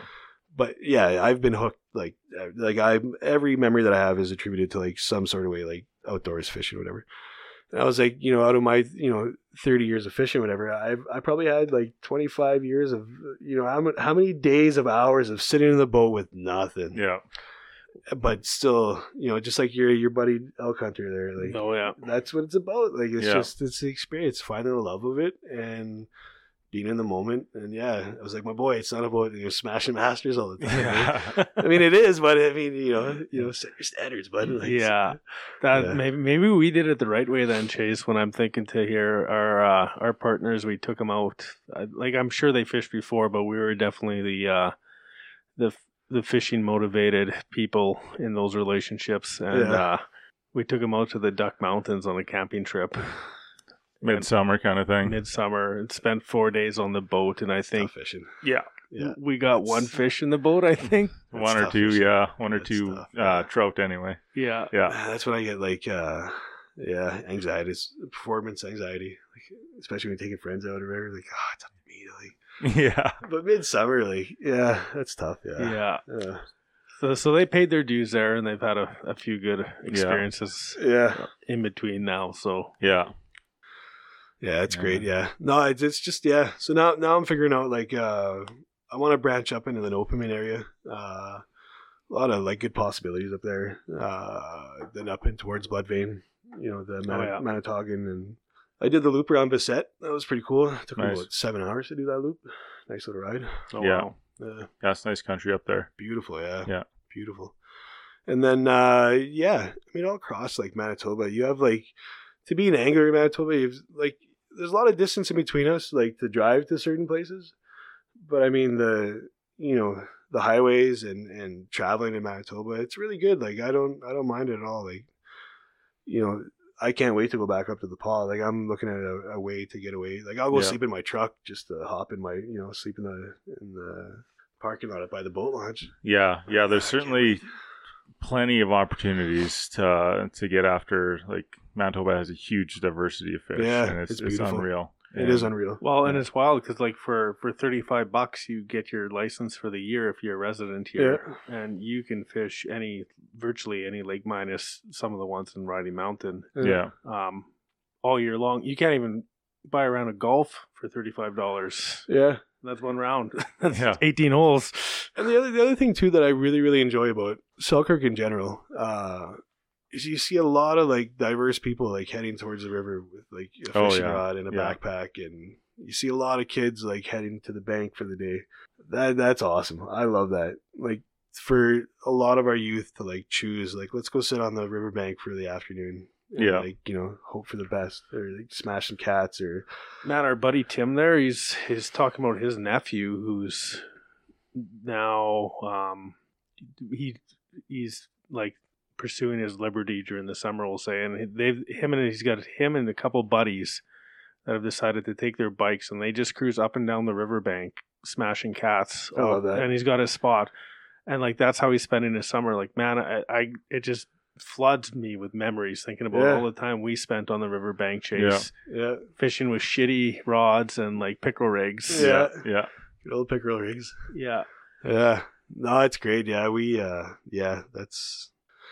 That's what it's all about. That's right there. Yeah, those are future anglers. And how's the wood cutting work into it? Because I can see there'd be a little less buy-in maybe. Yeah. There's certain groups of kids that like I know I'll get more production out of them. But so the idea behind the wood cutting and what sells, the selling point is that it's providing it's like lateral empathy. So the wood that we do is we provide it to elders who are going to be doing sweat lodge ceremonies. For the most part, it goes towards that. There's within the circle of that I'm still connected to with the action therapy. Sometimes, like with a death in the family, traditionally they'll light a fire for 4 days. Mm-hmm. So yeah, it's in those moments where we do the lateral empathy work, and then through the process of cutting the wood, like I'll teach them how to make a fire. We'll make a fire and roast like hot dogs while we're doing it, and just talk about like what they're doing, like and how important like fire is to us. Like, if it wasn't for fire, like we wouldn't have technology. Like that's the root of our. That was it. That was the spark. Yeah. So like I try to teach them, try to instill like a little bit what my grandfather gave me about like work first, play later, our responsibility as men. The physical aspect of it. Again, like seasonally when you do wood, just what you experience, like, cutting wood in November compared to cutting wood in January, not putting yourself in a position to have to do wood in the middle of winter. You get it done when it's, so you make that push and you plan. So there's a lot of like time management, and I just kind of try to paint them a picture of like, what if like your soul, like what if you're just burning wood? Like, what if you have to survive? Like, and then from that process, after we deliver the wood, then like I run a sweat through my buddy Colin's program, Colin Labiak. He has a program called Anishiwewin, and that's through Southeast. And so we got a little cultural thing going. So I have a little lodge on one of his properties. So now it's like up to training the kids. Like, okay, so we're going to do all of the work behind getting this ceremony ready. So you can see everything that transpires that goes into the ceremony. So getting the wood, like from beginning to end, chopping it, kindling, go getting the grandfathers, the rocks, learn, like teaching like what we do when we pick rocks, the idea behind it, like how we honor them, get them, bring them, build up the crib, put the grandfathers, put the wood around, light up the fire, the process of doing that, how long the rock should remain in the fire, getting the sweat ready, putting the tarps on, and then keeping door, bringing the grandfathers in, bringing the water in, remaining present, paying attention to, these different things. And then, the feast afterwards. And even to the point where we've provided the feast food. Last fall, before the river got really high, the greenbacks came in really early last year. So we were able to get a decent amount of walleye, and I was able to shoot 2 deer, and then we had some people donate some game, and we provided a feast at the Thunderbird House and fed the street people, the homeless. We fed them on Thanksgiving. Nice. So so the kids that took part in harvesting the food, cleaning it, taking care of it, we cooked it, and they fed the people. So that's another part of the lateral empathy. And so so that all ties in with like the wood aspect is like, we're providing for somebody, we're providing, this, and like through this, like, healing is provided, food is provided, prayers, like, so it's so that's why I enjoy the wood aspect of it. It's because it gives a background for what I can't teach while I'm fishing, like different aspects of it. Yeah, it seems like there's almost like lateral empathy on both sides here. There's lateral empathy for like kind of the community that you're serving, but there's also empathy back towards nature as well for what nature's provided. And it's a big value for native people, native men. Growing up in the reserve, my grandfather, we take care of our elders. We provide for those that don't have, it's like a social welfare system that we have. I used to go, I would catch more walleye than we would need in our home, or trout, whatever was in season. So I'd fillet them really nice, take all the bones out, prepare them, package them, and then I'd go to the old age home and I'd knock on all the doors and give walleye to all the elders, and they used to tease. They're waiting for their husband to come, and like they just the joking, the native humor that goes along with it. And so for me, like, it felt amazing to be able to do that. So I wanted the kids to experience that, to know that we take care of our community, we take care of our people, and the people in the city, we forget about them. Those people are lost through the cracks in the system that never just the forgotten people. So it was really awesome. So I'm gonna try to do that again this year. COVID willing, provide another service like that. That's interesting conversation there too. I spend quite a bit of time up north and working with Indigenous people, and one of the big things I notice is they're constantly giving back to their community elders and stuff like that. And the cutting wood thing, man, I got one guy that I worked with quite a bit and talked to him, and he's a pretty busy guy, works hard for a living, and works all winter, and then we talked to him, asked him, what were you up to all winter? I'll tell you about what he's working, and I cut wood for my grandma and my mom, kind of thing. I'm like, shit, that's a thing. You're cutting wood and just stacking wood all winter. Yeah. That's what I do. Yeah, that's cool. Yeah, it is. Yeah. There's a lot of guys up there that it's like, without bitching and complaining about it, it's just something they do. It's just that's a reality, and they get it done. Like, there's no belly aching about it. It's just, let's get it done. And I love that. I respect that. Like, just let's get it done. Like, just having that mentality. And those are the people, like, those are the values that I want to, like, reinstill, like, to like reawake, or to, spark, to have that selfishness, just to provide for people, just be a good person. Like, and so it's beautiful. It's a kind of a privilege to hear you speak in some ways. Like if you flip on the news too often, you can certainly be convinced that there's a lot of doom and gloom stories out there about the state of affairs, and there's a lot of validity in maybe some of the social and economic inequalities that exist, those kind of things. But it's also interesting to acknowledge like the resiliency, and also when you look at the leaders that are emerging in the community. You talked about Mitch and your buddy Colin. Like there's some really it's amazing. The upcoming people we have in our communities, the young people, and the passion that they have for these like things like language and land and ceremony and self-governance and those things. Like there's times where you see people that are kind of going against the grain and they're ruffling feathers and they're upsetting like that and people have a reaction to that, and people like tend to react in a way that they're conditioned to react, and we're conditioned to see people a certain way, no fault of our own. I've had friends that I've had disagreements that I grew up with that I have to remind myself, like, he's reacting this way because society conditioned him to react this way. Mm-hmm. That it's not on his part that like, of course people have to be accountable for how they feel and what they say, but at the same time, like, you have to give some of that back to, this is the way we're trained to think, like, this is the way we're trained to respond.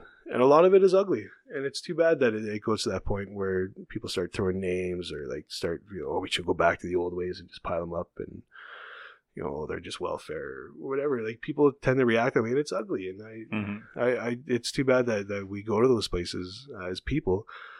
But the reality is that, we're just a people that have suffered a lot of hardships, and again, resilient. Like, we maintain our culture, we maintain most of our language, we retained our humor, we retained our sense of taking care of our community. And you can't allow, some of the stereotypes and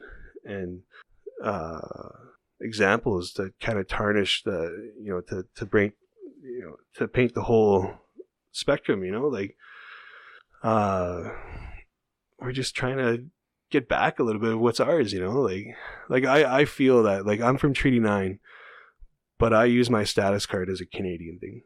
Because this is our, like, this is a little bit of what we have left, like, and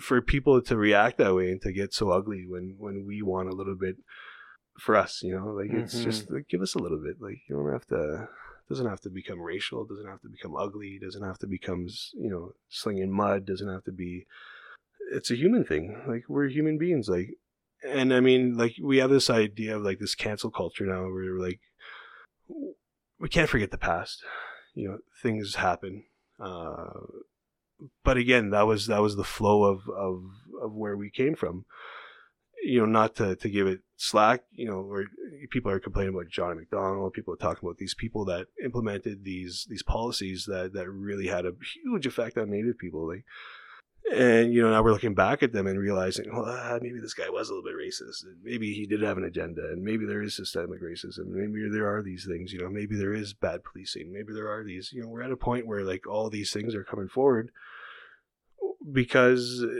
and it's upsetting the way we do things, but we're at a point where maybe we need a little shakeup, like, and to give the Native people, like, a little bit of self-governance, a little bit of their own police force, a little bit of these, it's not really a bad thing. It's not, it's just gonna serve us better. It's gonna, And it's like, it's also kind of cool to look at this land-based approach that you've taken, because the way I'm seeing it here is like, there's definitely, you can see the path to the past. You can see the path to the traditions and stuff like that, but it's also a path forward in a lot of ways. There is, yeah.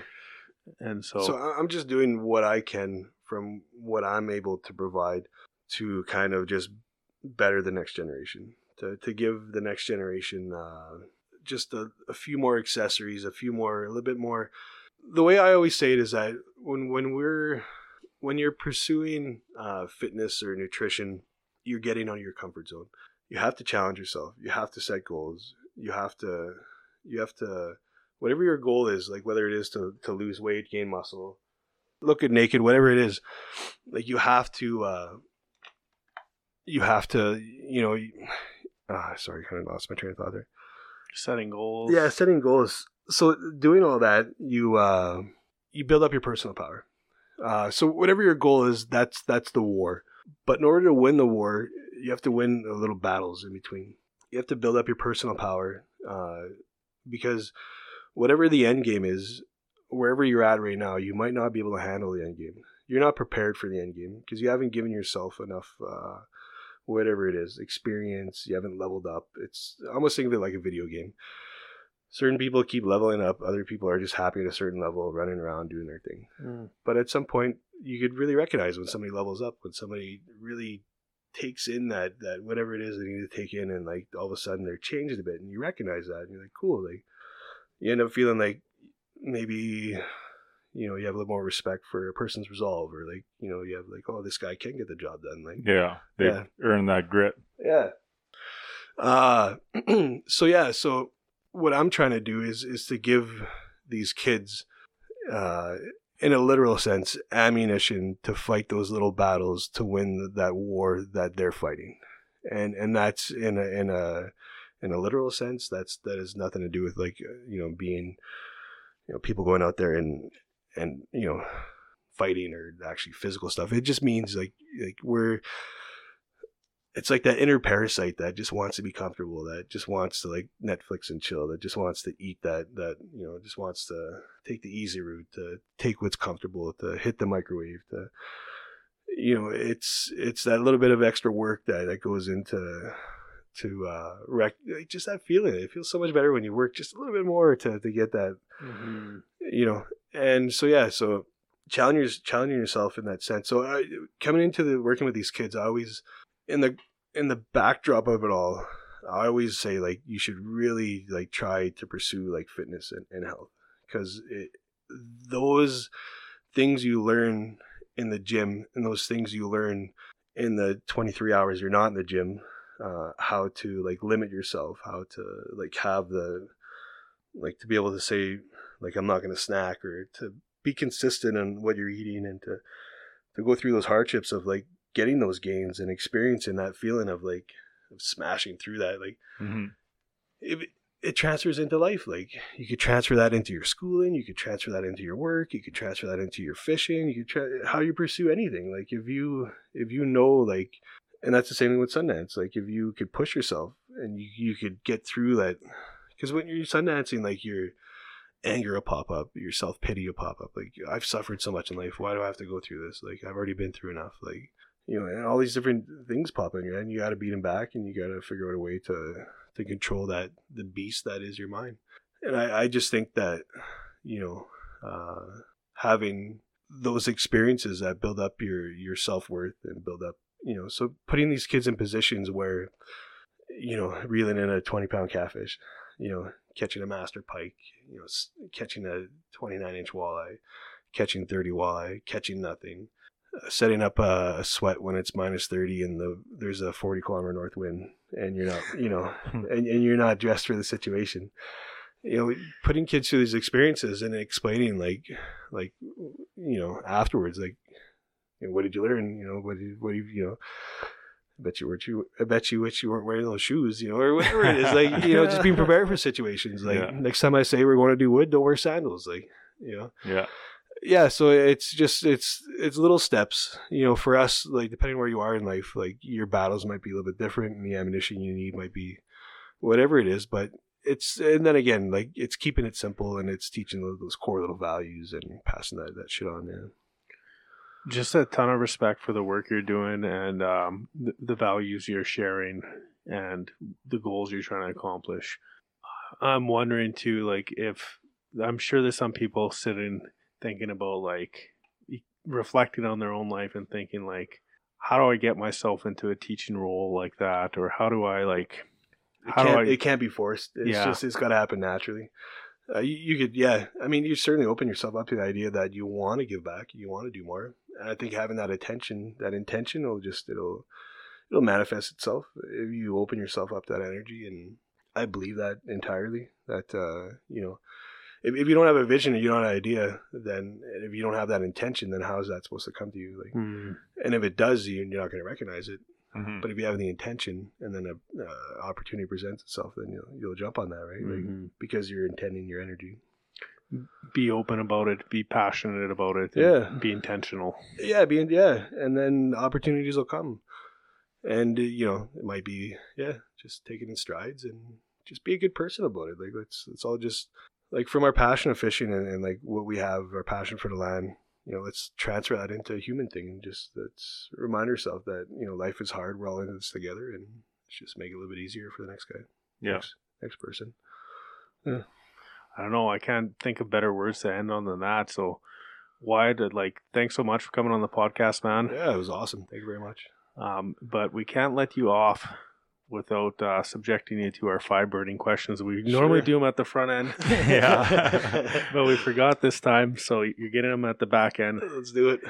And they're just meant to be kind of rapid fire, and sometimes they go long, sometimes they go short. Cool. If you had one fish to catch for the rest of your life, what fish would it be? Lake trout. Nice. Is there a reason behind that, or just that's the one? They're majestic. Yeah. There's something about them.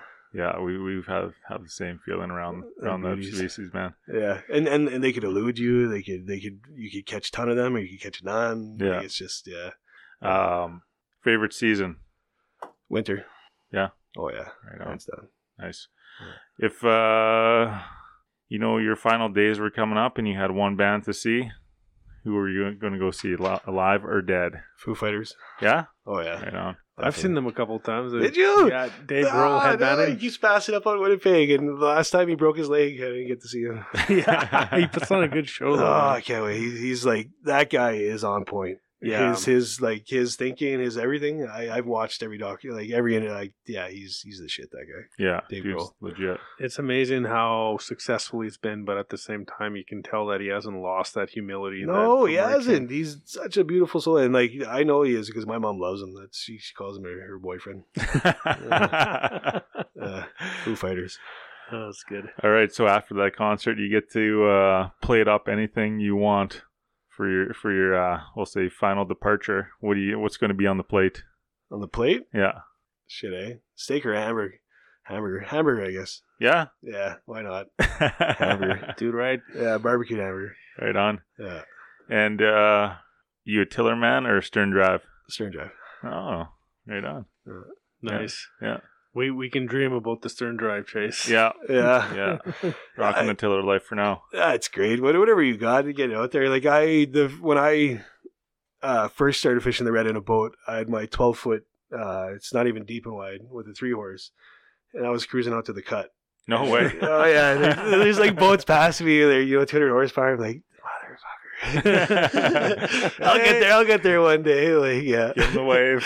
Yeah, no kidding. Yeah. That's no joke though, because the cut can get rough. Like it's still part of the river, but the wind gets up there. Yeah. But I mean, like I seen a guy driving his bike with a sleigh behind it out onto Chalet this winter. Ooh. That he made 2 trips. Mm-hmm. When people tell me they don't have the means to get out there, the guy had a bike. Yeah. It was like February. Mm-hmm. If you want to fish, get out there. Yeah. Yeah. No excuses. Make it happen. Yeah. Yeah. Right on, man. Cool. Thanks guys. Yeah. Awesome. Thanks for listening, folks. We hope you enjoyed that episode of the podcast. And again, if you want to give us a rating on the platform that you're listening to, that goes a long way with us. And Sheldon, what do you got? Same thing. And leave a comment. We love seeing people comment on what we're doing good and what we're doing bad, what we can improve on. I got a question for you, Chase, before we take off. 61 episodes are now done on the air, on Apple, on Podbean, Spotify, etc. What's your favorite one? What's my favorite one? Yeah. Ooh, buddy, you're putting me on the spot here. I don't know, man. It's weird because it's like I almost feel like everyone we do, we always get a little bit better and we learn something new, and it's always exciting going into a new podcast. And man, my favorite one. Jesus. While you're Keevins? I knew you were gonna say Keevins. I didn't say Kevin. I said Jesus, but Kevin could be the same thing, the isn't Jesus God of the elk in Manitoba, so maybe that's a Jesus? sign. Oh, that's funny. Yeah, it's hard to pick one, but if I was gonna pick one, I think one of my favorite ones for me to go back and listen to, is that turkey camp episode with Josh, and it was because we were just having fun around the fire, and there was no really there's no framework to it. We just kind of blabbed on and recorded it, and it turned out to be a pretty good episode. It was just lighthearted, and we laughed and had a good time. So. Yeah, McFadden doing what he does best is just dominating conversation and telling borderline believable stories. he's been rocking it though. Hey, like I see he's doing some cooking with Leatherman and a bunch of other stuff. He's been doing good work. Oh man, he's always up to content. some real cool shit. So, super cool guy. Oh, and by the way, I talked to Joe Appel today. He's coming on the podcast at the end of October after his stone sheep hunt. No big deal. Man, my heart just throbbed. We'll get that. The bromance going. He's the next biggest human being. So. All right, guys. Good luck out there this fall. We hope you're having some success, whether you're in the woods, on the water, in the field. Keep those knives sharp, keep your powder dry, shoot straight. See ya.